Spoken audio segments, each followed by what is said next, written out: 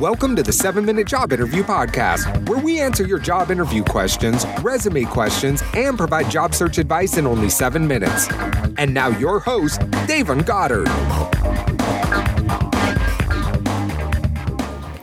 Hey, how's it going, everybody? It's Davon here with the 7-Minute Job Interview Podcast, where we help young professionals advance in their careers, and we do so by answering your questions. Now, for anyone out there struggling with their resume, come over to 7minutejobinterview.com/resume, and for free, you can copy and paste your resume and copy and paste the job description in which you're applying, and instantly you're going to get an entire page of what you need to do to optimize your resume. Again, 7minutejobinterview.com/resume.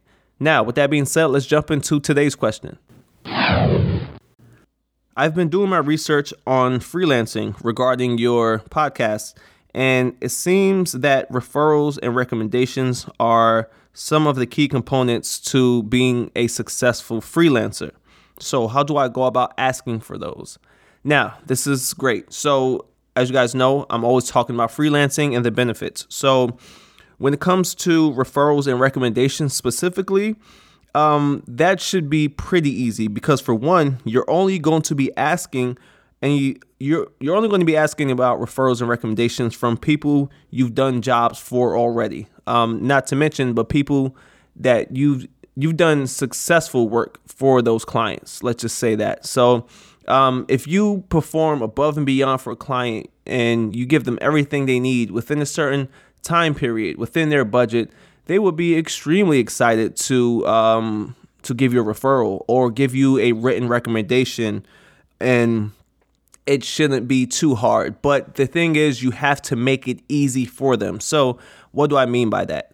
I just about every recommendation letter that I've personally asked for, the individual always told me to write it up myself, and they will approve it and make any small changes, and they'll sign off on that letter. So the best thing for you to do in regards to the recommendation portion, if it's a written recommendation, is to write it out. Write it out for that person and say, hey, do I have your permission to post this? And the fact that they don't have to do any of the extra legwork, that's going to be great, right? Maybe they'll change a few things, but they'll sign off and that's it. No work on their end. They will be more than happy to do that for you as well. And as I mentioned, if you did good work, it shouldn't be a problem. So when talking about referrals, right?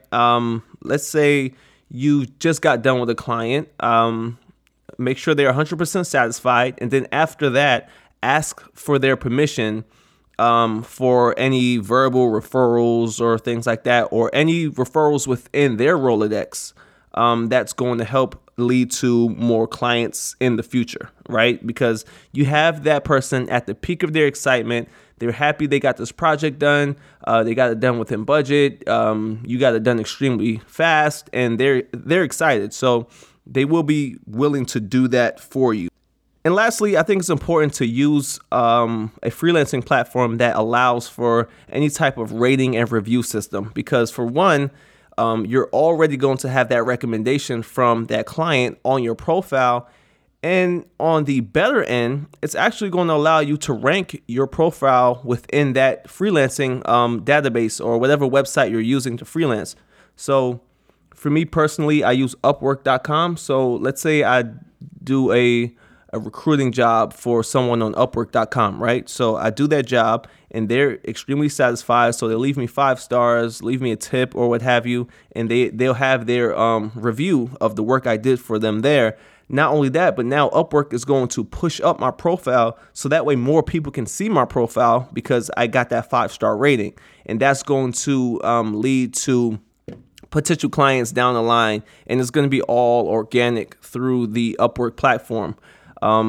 Guys, these platforms, these freelance platforms, they have a lot of people looking for work globally.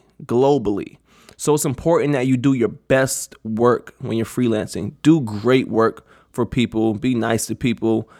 Try to deliver within a reasonable amount of time. Try to meet their budget. Do your best given your skill set. So make sure you go about it that way. But that's a great question. So with that being said, that wraps up this session of the 7-Minute Job Interview Podcast. Make sure you guys come over to LinkedIn at DAYVONGODDARD. That's Davon Goddard. Come over, tell me you listen to the show. I'd love to chat with you guys there. So with that being said, that wraps up this session, and I'll see you in the next episode. Peace out.